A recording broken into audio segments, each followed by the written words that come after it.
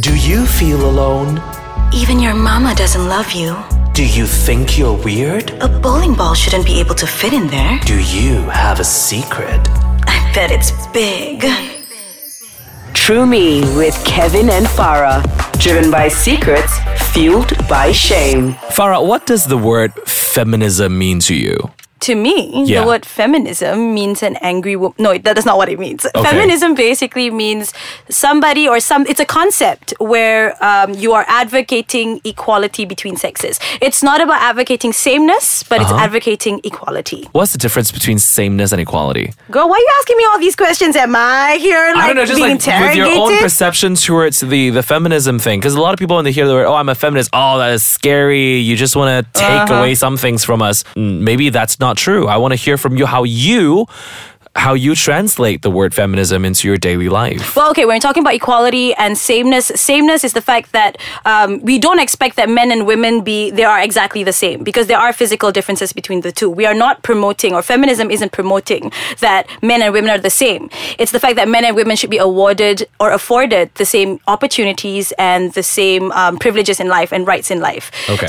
But there is not just one woman in the studio. Yeah, there is another. Oh, so much estrogen, And it's y'all. not me for the first time. Girl. It is Adrian! Hey, Adrian, how's it going? Hi, good, very good. You want to talk about being a feminist and how we can apply that into our daily lives. And first of all, I'm going to ask you this question. Maybe it's to both of you. I can ask question for this entire time. But why should you apply feminism into your daily life? Adrian. Why? Because feminism is inclusive. Feminism is diverse. Feminism is equal and it's fair. To me, that's why you should apply feminism in your everyday life because it encompasses all of these values.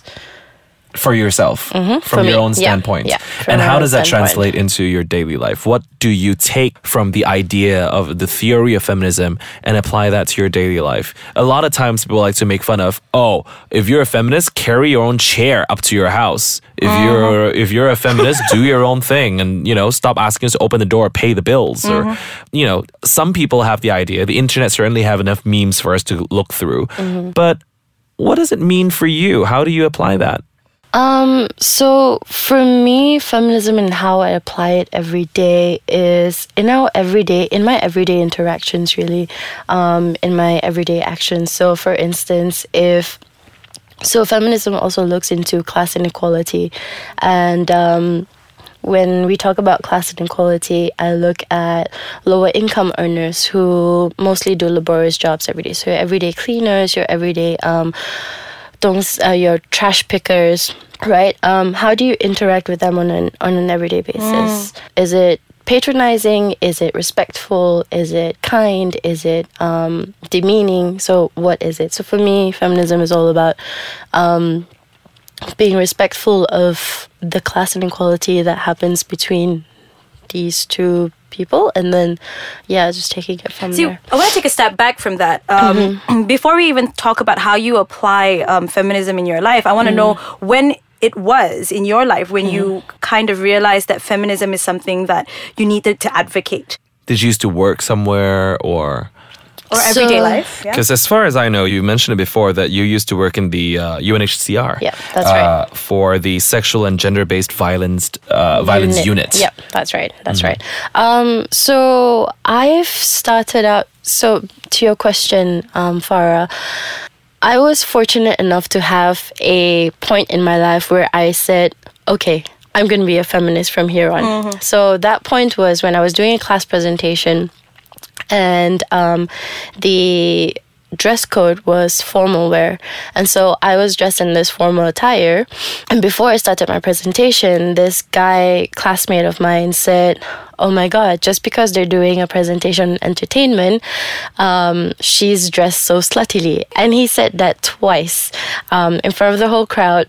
Before I started my presentation, I was just baffled, and I just went to him and I was just like, what do you mean by that? And I think he didn't expect me to confront him, and then he was like, oh no, I didn't mean that.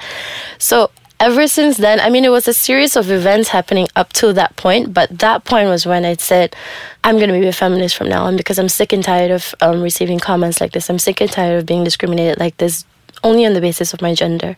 What are the That's other the examples of someone who can be discriminated against, just based on their gender in a modern society or a Malaysian society? So, You can both talk, by the way. yeah.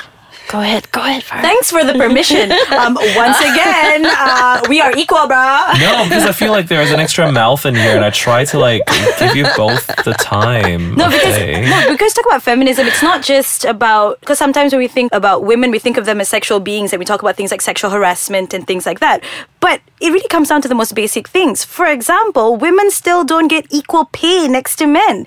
It is said that black women earn something like 70 cents to the dollar of what a white man earns. A Latina earns something like 50 cents to the dollar. So we're talking about simple things like this. It's not just a matter of just about, but it's not just an internalized thing. It's a very real, practical, everyday life thing. More men get promotions. Employers ask employees or future employees about whether they're going to get married, whether they're interested in having children. Only women get asked these questions. That's unfair. These are practical things or practical obstacles that stop you from living your life to the very fullest. Is that not something? Yeah, we don't. Well, personally, for me, in my experience as well, I don't just get asked if I want to get married or if I want to have children, but I also get asked when do you plan on getting married? Do you plan on having children? And these are legit job interview questions, and I'm just like, And how does that make you feel? Offended really, because I'm here trying to interview for a job based on my capabilities and my skills.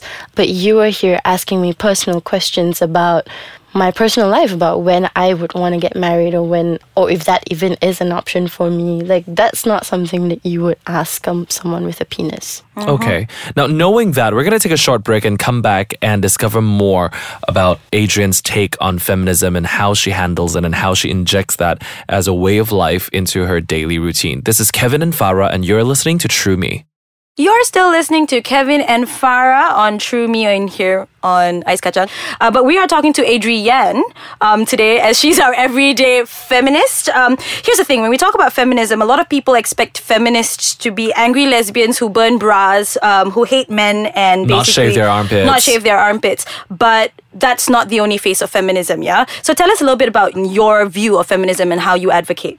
My view on feminism. So personally, I've always followed Chimamanda Ngozi Adichie's definition of feminism, which is the belief in social, political, and economic equality of the sexes, right? And what I do in my capacity, at least, is to advocate for these rights. So economic rights, political rights, and social rights. For women particularly.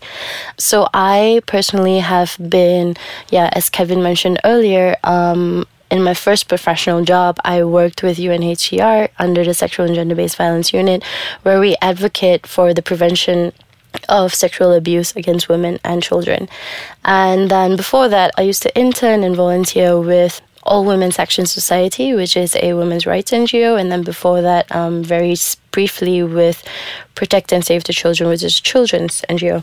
So I was actually, so I was your person going out to rallies. But I was involved in discussions that spoke about feminism, and sexuality, spoke about feminism in porn, that spoke about feminism in all aspects of your life. How I apply it in my daily life, I also try to talk about it in my everyday conversations, because I am a woman and it's very much attached to my identity, this whole topic of feminism. So everything and anything, really. If you talk about employment, if you talk about sexual harassment, if you talk about discrimination, if you talk about anything, it's always tied to my identity. So I just usually try to influence change through my conversations and through my actions. Actually, that's something that I wholeheartedly believe in. It's the concept of starting at the grassroots level and really just having or sparking that conversation. It's really important. But here's one thing I found. There are many instances where I'm having this conversation, and let's say we were to talk about something related to feminism, I would have people immediately like shy away. Immediately sort of like, alamak, Farah, no need lah to get into these sort of conversations. Immediately they Like assume... an eye roll. Exactly. And it doesn't just come from men, it also comes from other women. It seems like to talk about this, it's too serious, and you know that basically someone's going to be villainized. That's kind of the idea and concept. But let's say with you talk about having these conversations. How do you navigate around those sort of responses? Well, first of all, I don't include the word feminism in it. I realize how, because of its language as well, it could exclude people from conversations. So when we talk about women's rights, I don't even say things like women's rights or sexual harassment. I mean, I don't even use all of these terminologies. So, for instance, like if someone were to talk about sexuality, a woman's sexuality, and her freedom to have open relationships and have it permissible, just like how men are allowed to have lots of partners at the same time, right? I don't talk about feminism. I don't inject the words feminism in it. I don't inject the words like, oh, it's a woman's right to do this, this. But I just talk about how, why is it that men are allowed to do it, but then and women not so? And I don't do so much of tacky questions. I don't do a lot of I just try to understand where they come from and then just have a conversation from there on. Because here's the thing about it, there are a lot of people who would say, then why use the term feminism if you are talking about equality? Instead use terms like you're a humanist. Like I have my own personal stance on that. It's the idea that the reason we say a feminist movement or a gay movement is because we're bringing strength and empowering that word, right? So in this situation, why do you think people are so afraid of the term feminist or feminism? Honestly, I think it boils down to a shift in power. Power towards the minorities is usually quite a scary thing because then power is not maintained within a majority group. So for this instance, if we talk about a patriarchal world and a patriarchal system, then there's power that lies in a particular group of people that benefit from patriarchy, which is men. And so with greater visibility on the cause, then that means that there's going to be more conversations around it. And with more conversations, there's probably going to create more fear as well.